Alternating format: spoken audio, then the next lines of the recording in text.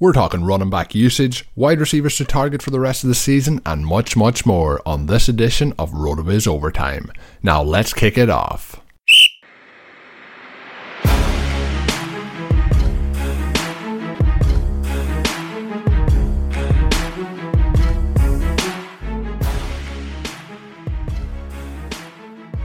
Hello everyone, welcome back to RotoViz Overtime on RotoViz Radio, brought to you by Squad QL. My name is Colin Kelly. You can follow me on Twitter at Overtime Ireland. I'm joined by my co-host today. It is Mr. Sean Siegel, the co-owner of RotoViz, and you can find Sean on Twitter at FF_contrarian. Sean, I just popped into my head as we started recording. This is episode 10 of the RotoViz Overtime podcast, so it's good that we haven't been cancelled yet, but I suppose it helps that I help coordinate the channel and you own part of RotoViz, so it probably helps to keep us on the airwaves. So obviously it was a really, really interesting week in week 3. It's hard to believe there's 3 of the weeks already down, but a lot of good action. I really enjoyed watching it this week. I didn't have as many of those feelings inside my body where it felt like everything in the world was against me, so it went pretty good. How did you find week 3? Well, any week where you get another big game, first half blowout there from Patrick Mahomes, he's kind of been our lead the way guy this year, both for the podcast and for my weekly observation article. Obviously, grew up in Kansas City, huge Chiefs fan. Listeners know that already, but another very exciting week there. When you can combine that with Tyler Boyd's official breakout. Now, he had the solid week in week 2, but clearly week 3 was where he solidified himself. Still has plenty of work to maintain that and prove himself as a long-term NFL, not just starting receiver, but well above average starter, kind of the guy the team can go to, the guy fantasy owners can go to. But that week 3 performance, I think we'll all look back as the week that Tyler Boyd really announced himself at the NFL level, and put those two things together. That's a pretty fun week.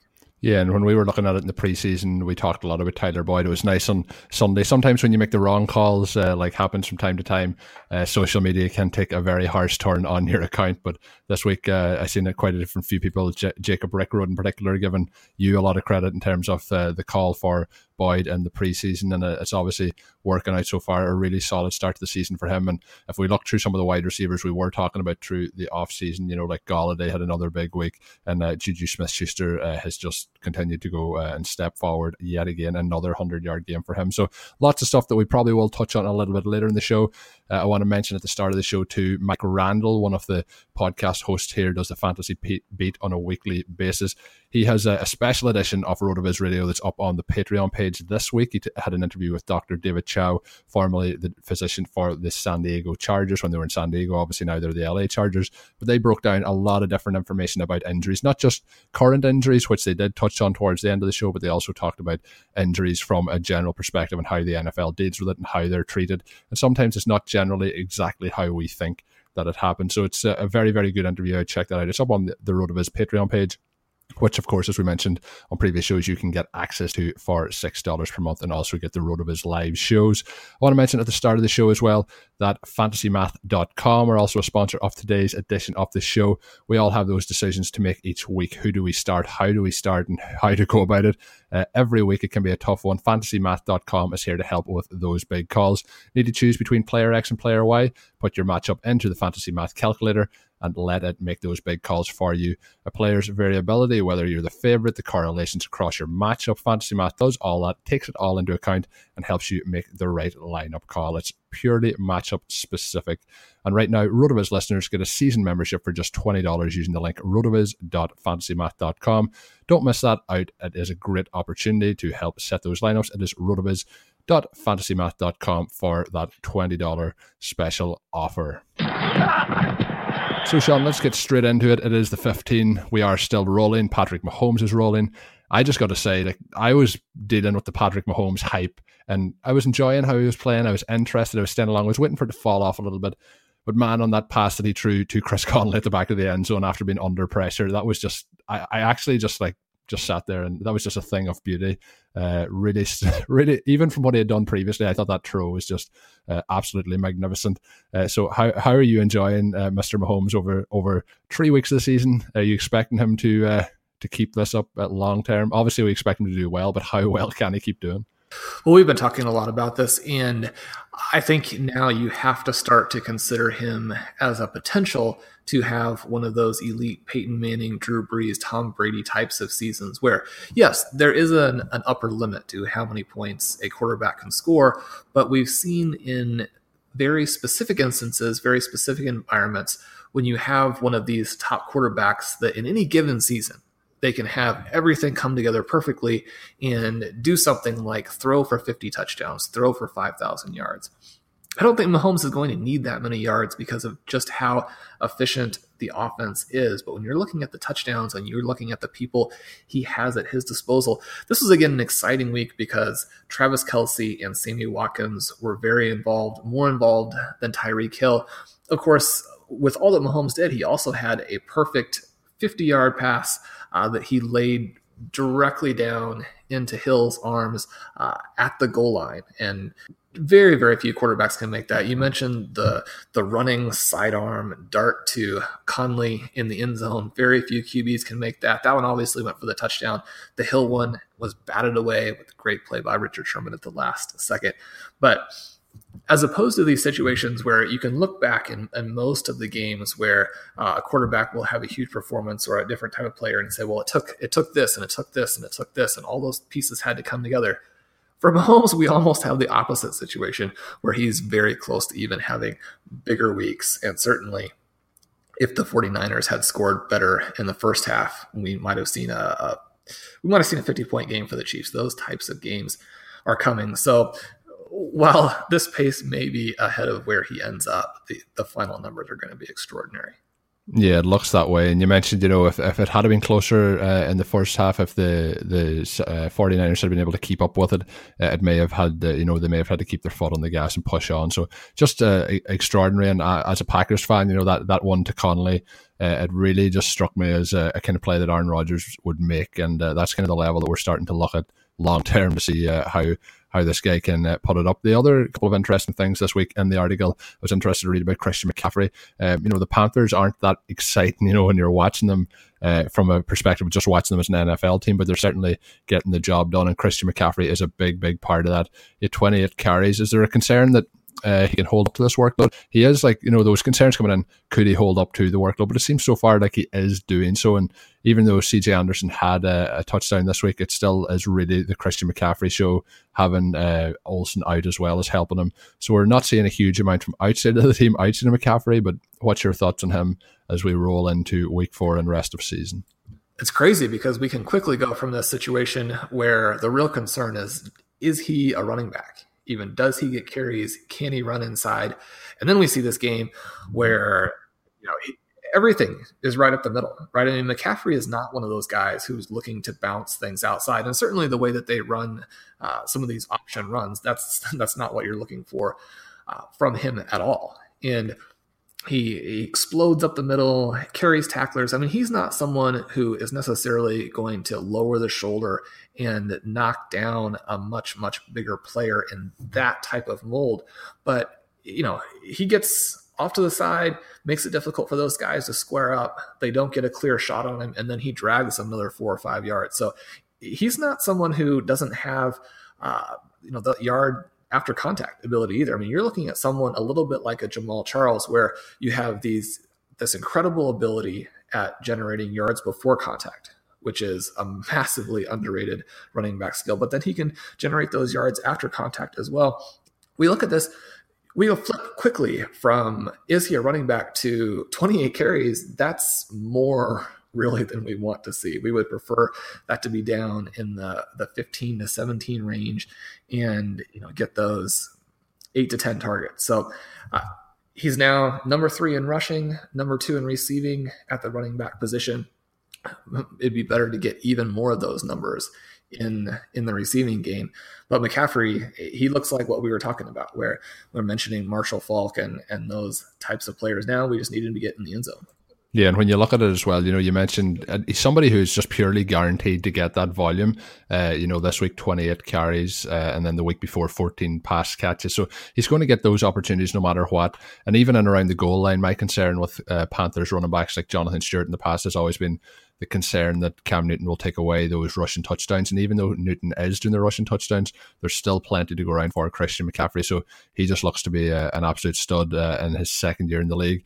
Somebody who did look very good this past week, and for the Lions, it was one of those ones where I believe it's the first 100-yard rusher maybe since 2013. I don't have the stat in front of me, but it's in quite some time. So 100-yard rushers in Detroit haven't been around that much when Matthew Stafford's been in town. But Kerryon Johnson had a really, really solid game this past week, touching over that mark.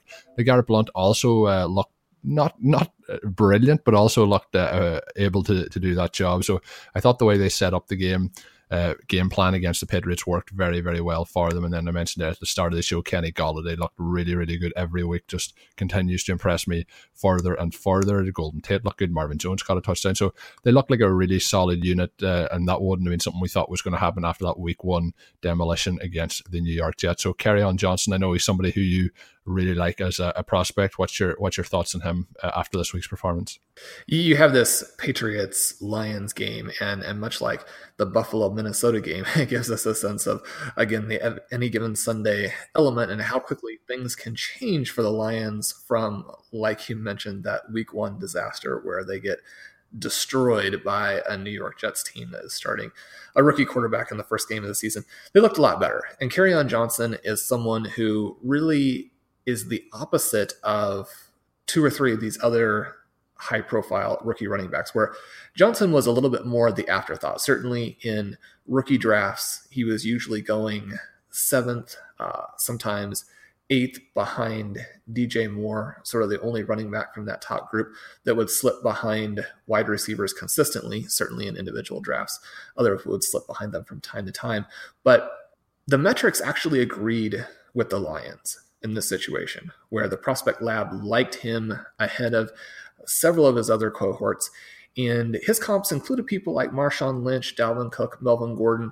I think Cook and Gordon are probably stylistically more similar in terms of what he does. And he has that complement of agility, power, speed, not elite in any area, but when you put them together, looks like a very difficult back to take down, and certainly the hybrid ability, right? So if he can start to cut into Theo Riddick's touch load, target share, then the sky is the limit for him. And certainly in an offense where you have 3, not elite, but above average wide receivers and an above average quarterback, the opportunity is there. If they can run the ball, this offense could really take the jump. And so I was talking about it yesterday with Matt Kelly, and he looks like he will be the number 2 rookie running back unless something really changes for some of these other guys, unless Jones starts to actually get to be active on a Sunday, or we see some changes from someone like a Royce Freeman. Yeah, no, I agree with you there. It's although there is some very positive parts of this running back class, it has kind of fallen a little bit flat in its face in terms of our expectations in the preseason. Looking then at Baltimore, they were a team I talked about Washington as possibly a team that people would overlook in the offseason. Baltimore was another one of those. Michael Crabtree's looked pretty good. I own a lot of John Brown, and he's had a major bounce back to the start of this season. But another position that I want to talk about is the running backs for Baltimore.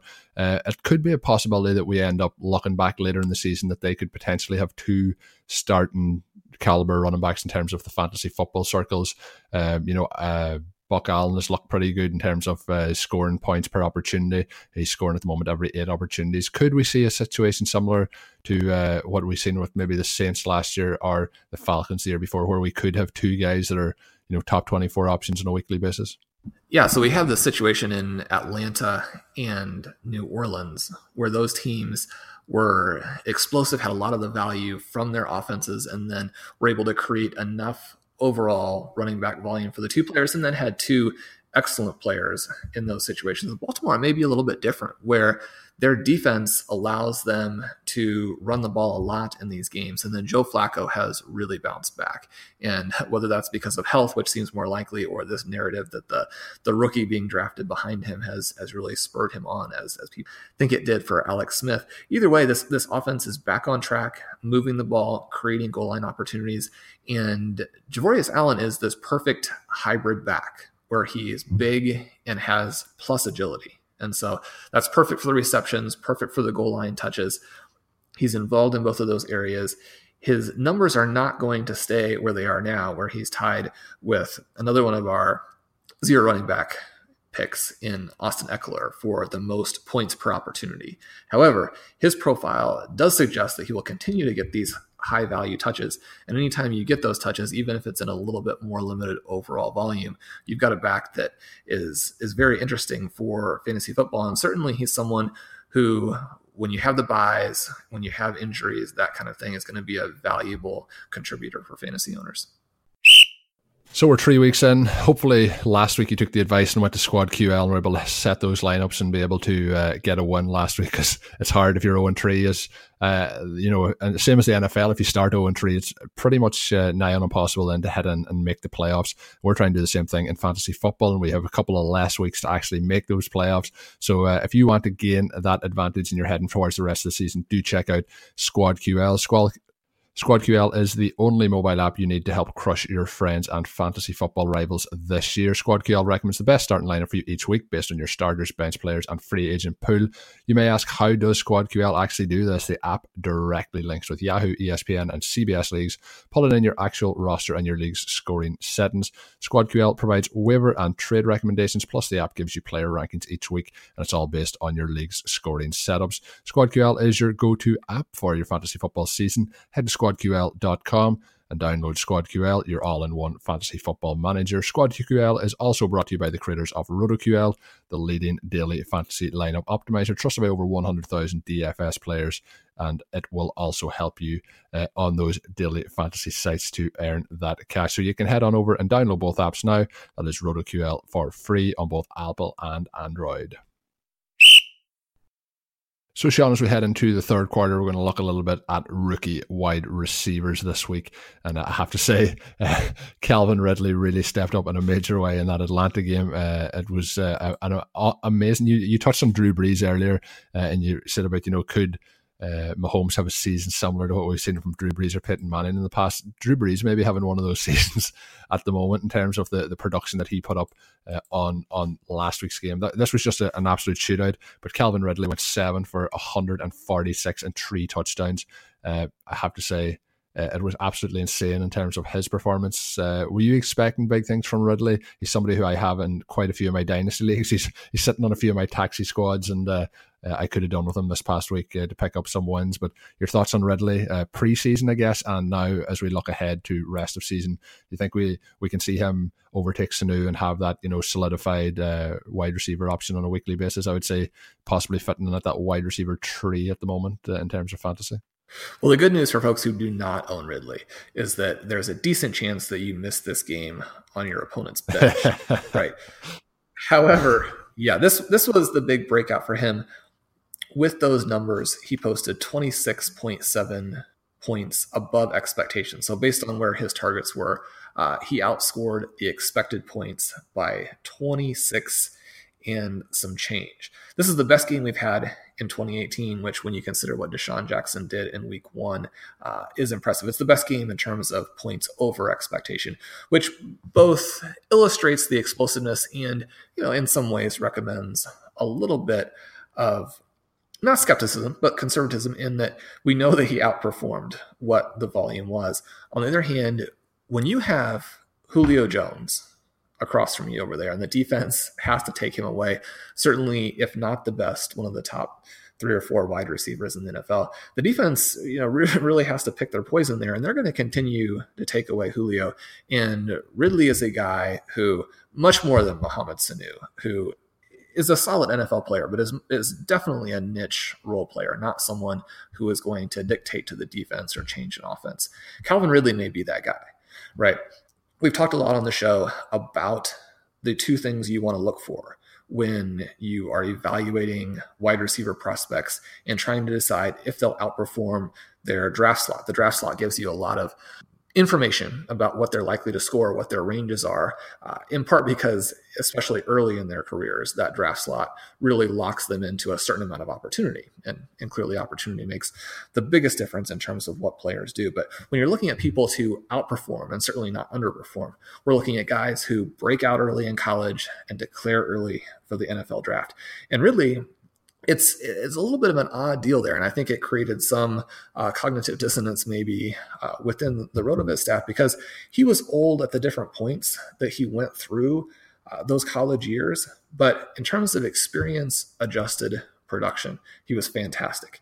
He had a 31 dominator rating as a freshman. He finished with 30% career market share yards, obviously declared early for the draft, and was a first-round pick. So when you're looking at that overall profile, that's an excellent profile, to where you would expect him to be a number 3, number 4, number 5 pick in rookie drafts. And that's not at all where he went, obviously. So he was a fantastic value. I do think that he's going to be the guy there in Atlanta. And I think that he was a much bigger threat to Jones and his volume this season than what was generally discussed. When you talk about Jones, you've got a guy who really has had to do it himself throughout most of his tenure with the Falcons, certainly the last several years in particular. And now there's a second guy. So it'll be interesting to see how this offense progresses. Colin, where would you have him now in your rookie rankings? I think that he deserves, based on his college profile, his draft slot, and his early production now, just through 3 weeks in the NFL, to move up to number 2 behind Saquon Barkley. Certainly, we haven't seen the production that perhaps we were looking for from the running backs. Is that realistic in terms of what you'd be considering, maybe trade value-wise, rankings-wise? Yeah, I know it's only really one performance, but that's exactly where I would have it, Sean. In the preseason, in terms of my wide receivers for the rookies, I had him behind DJ Moore, and obviously he's had a lot more production through those first couple of weeks of the season than Moore, and he was somebody who I liked. I liked the opportunity. I always like to have people, obviously if you have a wide receiver who's going to command a huge target share, like somebody like Jones, that can obviously hurt a wide receiver, but it also can help wide receivers coming in. We've seen it in the past with guys like, you have Antonio Brown, and then you have Juju Smith-Schuster gets an opportunity. It takes the luck away a little bit from him. Somebody who it kind of reminds me of and how it could develop is, if you look at the Houston Texans, somebody like Hopkins is going to get double covered a lot, and that leaves room then for Will Fuller on certain targets. And we've seen when Fuller's in the lineup that is helping how that team performs. Although they are 0-3, Deshaun Watson looks a lot better with Fuller in the lineup. So I think sometimes having that absolute stud wide receiver across from you can actually open up opportunities then, like you kind of touched on for Ridley. And Ridley is somebody who I'm very, very hopeful for now moving forward. I did like him coming in, but I think, I'm not expecting this. I think, if you're getting either a touchdown or 70 yards per week, you'd be happy enough in the rookie season. And I think he's going to be somebody who can continue to develop. I like when wide receivers as well have the opportunity to work alongside wide receivers who are already at the top tier of the game, and it helps them to also learn. People sometimes, I know we're talking fantasy, we're looking into stats, but sometimes it's the stuff that you can't see off the field. Somebody like Julio Jones, when he came in, he got somebody like Roddy White. Sometimes you can learn tips off the other wide receivers. It helps you develop, and I think that Ridley has a chance now to really start to develop moving forward into someone who we can be looking at maybe next year as a possible candidate, a bit like we have Juju Smith-Schuster this year. Speaking of this element where you have the star wide receiver and then maybe you have this secondary option, Christian Kirk is the other guy I was really looking at this season, because you have Larry Fitzgerald in there to draw coverage, to be the focal point for the defense. And then beyond him, the Arizona Cardinals really have nothing. And Kirk is a guy very, very similar to Ridley, where you have that freshman breakout, you have a little bit of a plateauing of the production from that point, but the overall numbers are excellent. Again, you have the early declare. You've got perhaps a little bit of a Juju Smith-Schuster situation with both guys, not as much of a peak and valley as what he had, but for both of them not coming off of this really splashy final season held their values down a little bit. But with Kirk, you have that same potential for the targets to be very concentrated with him and Fitzgerald, and we've seen those targets jump a little bit from 2 to 5 to 8, and his breakout performance a little bit this week in week 3, and now the interesting possibilities with Josh Rosen.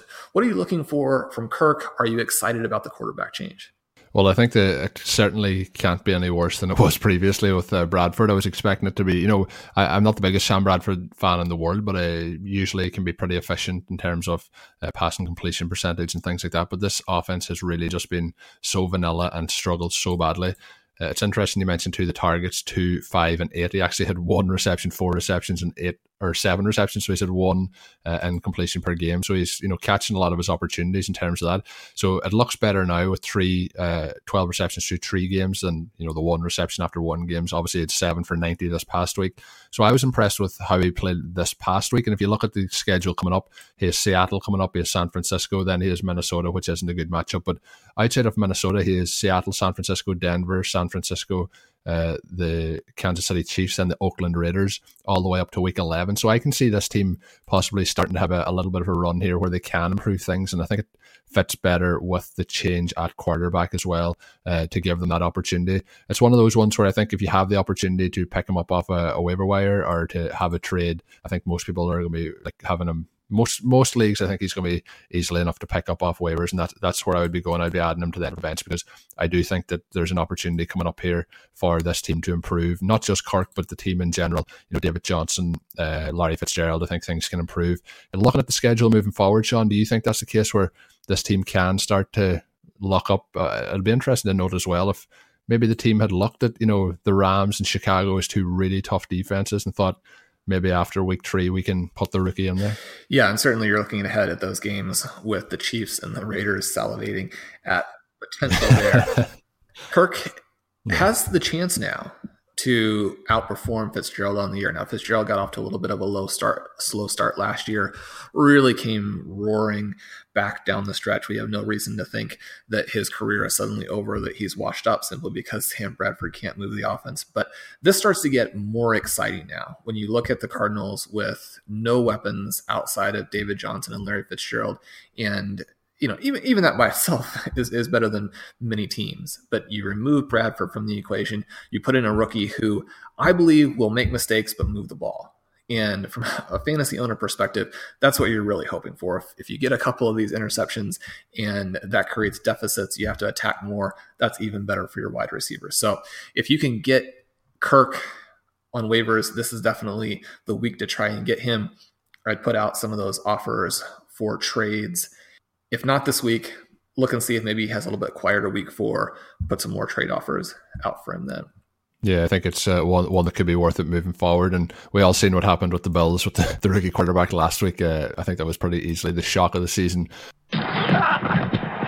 So, Sean, heading into the fourth quarter, we're going to look at some of the other observations from the week with Charles Kleinhaxel's article. One of the things that stood out for me in this was Robert Woods in terms of his percentage of target share so far for the Rams. I've been impressed with the Rams offense heading in. I thought they might slow down after what we've seen last year, but they've actually looked even better than they did, if that's possible, from last year. But with his target share heading into week 4, do you expect that to continue with guys like Cooper Kupp and Cooks? Do you think that might slow down? I think the team may be just getting started, and it just turns out that Woods is the go-to guy in this offense. The concern for Woods, and also for Kupp and Cooks, at the ADPs that they had going into the season, would be difficult to support all of those because of what you mentioned with target share. But the great thing about the Rams is that like many, if not most, of the high-scoring teams from the past, the pie gets a lot bigger when your offense is that explosive.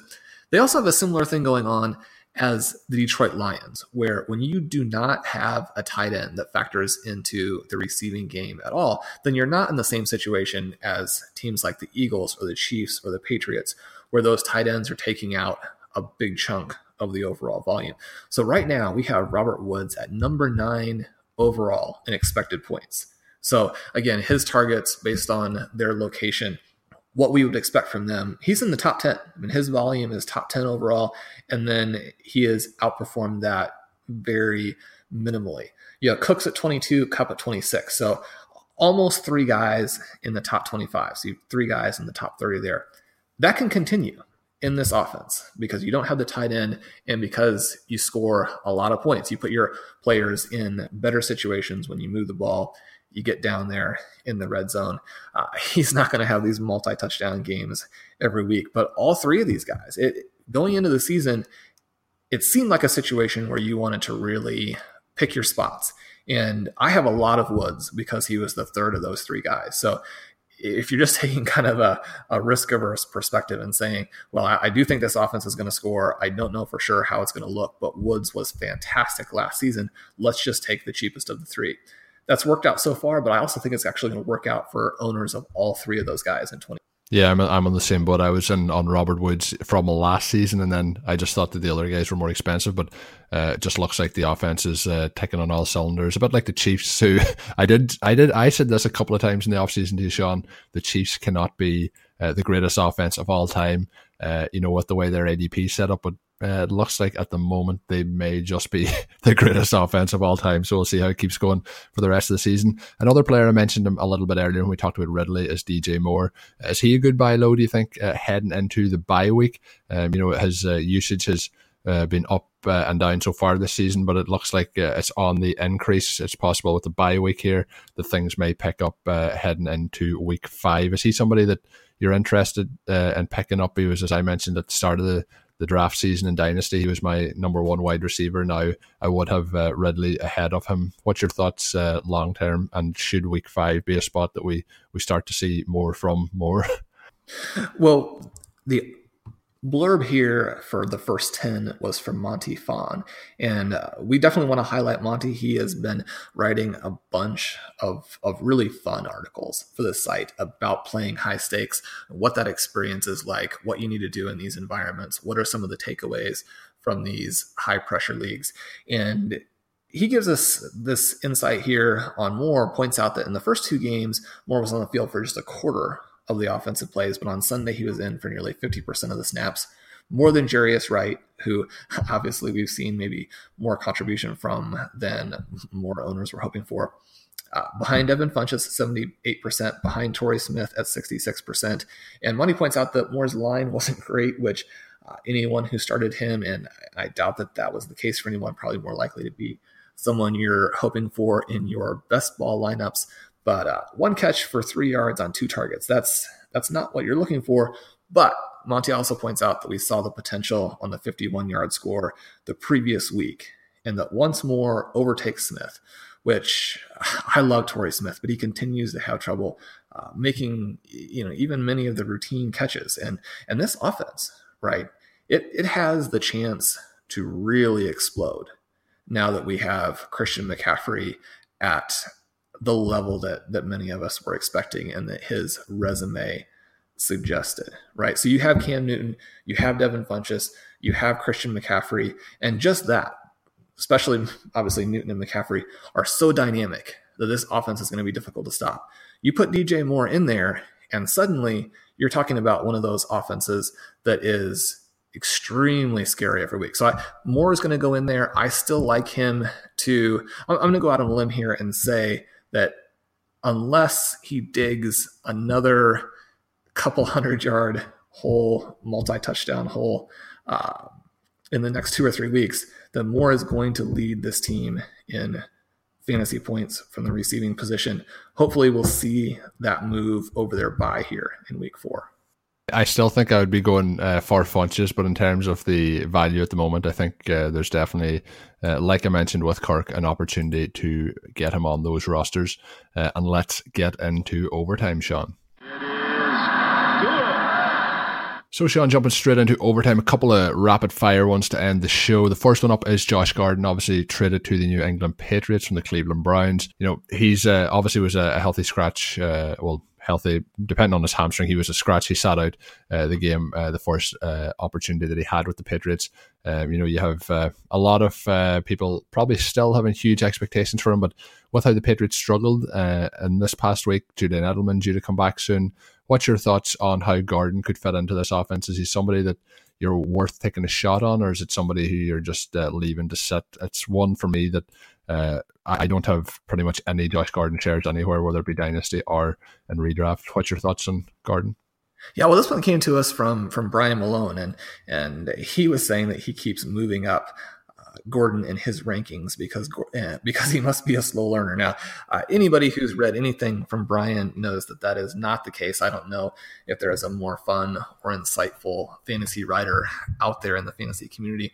Yeah, Gordon's one of those guys where I think you're trying to buy and trying to sell based on just what the price is in any given league, where I don't have him throwing out a few trade offers where I do have him, trying to get a hold of those people who have been interested in buying before. What's the most likely situation here, right? I mean, he's going to go out, he's going to try hard for a couple weeks, he's going to have a 200-yard game, and then he's immediately not going to show up for practice. And so there's probably going to be a trade window in there after he has one of those games where you can unload him pretty high, but it's very difficult to see him fitting with what the Patriots do for any period of time. Moving on, then the next one is the Cowboys offense. It's really hard at the moment to be able to trust it outside of, suppose, Zeke Elliott. I think Dak Prescott has looked really, really poor. Through his last 8 games, he has failed to top 180 yards passing. We sometimes expect him to be able to add a little bit with his legs, but this offense just doesn't look like it is anywhere going. Injuries to the offensive line, that was the big hope for this team in the last kind of 3 or 4 years, was Elliott behind the offensive line, giving Dak time to make those passes. But is there any of them that you're targeting rest of season outside of Elliott? It's just not looking good for the Cowboys, and I really have some concerns about Dak Prescott moving forward as an NFL quarterback from a passing perspective. Right, and so far we have 4 receptions from Hearns. We have 3 receptions from Gallup, kind of the 2 guys who are promoted as potentially being able to make this offense work. All through the off season, I was voicing concerns that Elliott could be the 2016 Todd Gurley, right? So the Todd Gurley before Sean McVay. And that hasn't exactly come to fruition so far. And Elliott right now is ahead of David Johnson in terms of targets. So, David Johnson has been a bigger concern even than Elliott, but this offense is not doing what it needs to do. So one of the things that you might consider, and I think the very frustrating thing for Elliott owners when they have worked themselves through the suspension last year and the uncertainty with all that, but if you could move Elliott, and you're going to have to throw in extra pieces, but if you could move Elliott for Saquon Barkley, this would be the perfect time to do that. The question is, how much extra would you be willing to pay when, most owners of Elliott are big time Elliott believers. Would you do that trade? How much do you think you would have to pay to get Barkley if you were offering Elliott as part of the deal? And we're looking in redraft, or are we looking in dynasty redraft? Either way, I think the situations are maybe fairly similar in that this first year is going to be probably the emphasis. Yeah, when you look at Barkley and Elliott, Elliott's somebody who, with this offense, just hasn't impressed me at all this offseason. He's had the issue in the past with the suspension going back to last year. So, I'd have concerns long-term in dynasty looking that way. In terms of who I'd rather have at the moment, it would be Barkley. I think if you're looking in dynasty, because he would have been likely the first overall pick in the first round, whoever has him at this point, you'd be looking at a situation where you need to add a little bit more on top of what you'd be given with Ezekiel Elliott. I think you'd be looking at giving a second round pick from 2019 to be able to get that deal done, and that would be something I'd be willing to do if I was in a position to do that. In terms of redraft, if you look where it was coming into the season, where we had Elliott going a little bit higher than Barkley in most cases, it would be a situation where you'd be looking to add a little bit in. Yet again, you could shop around. It just depends on how the owner's preferences are, but I would rather have Barkley in both cases. You'd likely have to be willing to give up, Elliott and a wide receiver to get the deal done. But again, that would be something I'd be willing to do if I could do it. I think I would be willing to give a Chris Hogan or a Marvin Jones or a Marquise Goodwin along with Elliott to get Barkley. But I guess I don't think even that will get the trade done in most situations. Speaking of tricky trades, we're going to finish the show today with Le'Veon Bell. It's looking more and more like the entire season might be on the table. If you had Elliott and you were a big Bell fan, you could perhaps give Elliott and get Bell plus quite a bit more back. I know there are plenty of people out there who have dynasty teams where they are 3-0 and sitting on Bell and have that difficult decision to make of, do I wait for him where he will, even if he gets traded to a team where the fit isn't quite as good. You're talking about Le'Veon Bell and that high value touch magic, just the perfect player for generating fantasy points. So immediately goes back to a 20 plus per game guy. Are you trading for him? Are you trying to get rid of him? If you did draft him, what are you doing with him now? The only leagues, any league, I was very fortunate, and it was a very easy situation heading into the season. I think more people really should have done it and avoided this situation. Is that if I did have that kind of second overall pick, a lot of the time Todd Gurley was either going first or second. If I did finish in a situation where Lev Bell was the other guy left, I did take Bell in those positions, but I also took James Conner then later in the draft. So fortunately in my redraft leagues, I would be able to have that situation. I don't own Bell in any leagues in Dynasty. I'm very... I don't own a lot of the top end running backs in any formats usually, and then with that as well, the other part of it is when he has that previous suspension, I tend to stay away from players like that. So I'm not in this situation, fortunately enough. But what I would be recommending is he's one of those players that I would be keeping, because I think if you're trying to move him now, you're unlikely to get the value that he would have when he would get back on the field.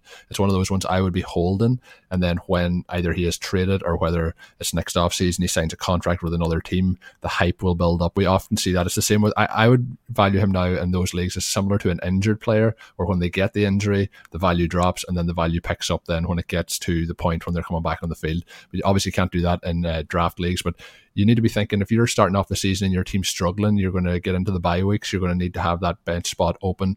So I would be looking to move Bell in those situations to try and make sure I can get the wins now, because if he, say, eventually comes back even in week 8, you're going to be in a situation where you may already be out of playoff contention. So it looks like the Steelers are okay at the moment with James Conner, so I would be trying to move him in season-long leagues. I had a trade this past week where I was able to pick him up for Cortland Sutton and a future second-round pick, and it really illustrates how quickly a player's value can fall when there's uncertainty, that even that, I feel like there is a decent chance that I will lose out on it. However, certainly looking to pick him up where he is available at prices in that range. Tried to sell him in some situations where I included him and multiple other players for Barkley, and was told that was not close, which I don't necessarily disagree with. He's someone I think that if you have a bad team, you should be trying to get. One of the things that is absolutely is an exploitable situation, I think, for rebuilding owners, is to look at players like this. You see people rebuilding are really trying to stockpile draft picks, but you should also be trying to stockpile injured players and players like Bell. Now, Blair Andrews has had some great research on the site showing that injuries actually can have more of a long-term concern in terms of production than what we tend to think. People don't just bounce back to their previous level, but if you're rebuilding, don't just try and get 2020 third round picks. I mean, the value of that is going to be pretty minimal to you for a long time. If you can get players like a Jerick McKinnon, like a Marquise Lee, like a Le'Veon Bell to go with some of these rookies that you're going to try and pick next year, that's how you can put your team together very, very quickly. And you should be willing to give up some of those guys who are not helping you this year to get the job done. Yeah, I'm all in on that side. If you're like, that's the difference. And if you're in a contender or a rebuilder, if you can give up a first round pick and get Bell, that's something I'd be doing every single time. So it just depends on those situations. And that was a very, very good point there. So just as we wrap up, I just want to mention again, at the start of the show, I talked about the RotoViz Patreon page that we have up, the podcast with Mike Randall and David Chow talking about injuries. Definitely one to go and check out. You can get that by signing up to the RotoViz Patreon page. Dave Cabin and Anthony Amico will be back on RotoViz Live this week doing the show at 11 a.m. Eastern. Do check that out. Of course, subscribe to the podcast on iTunes, and that is going to do it for today's edition of RotoViz Radio. My name is Colin Kelly. You can follow me on Twitter at Overtime Ireland. My co-host is Sean Siegel, who you can follow at FF_Contrarian. And that will do us for this one. Until we're back next week, have a good one. Thank you for listening to Overtime on RotoViz Radio. Please rate and review the RotoViz Radio podcast on iTunes or your favorite podcast app. You can contact us via email at rotovizradio@gmail.com and follow us on Twitter at RotoViz Radio. And remember, you can always support the pod by subscribing to RotoViz at a 30% discount through the RotoViz Radio homepage, rotoviz.com/podcast.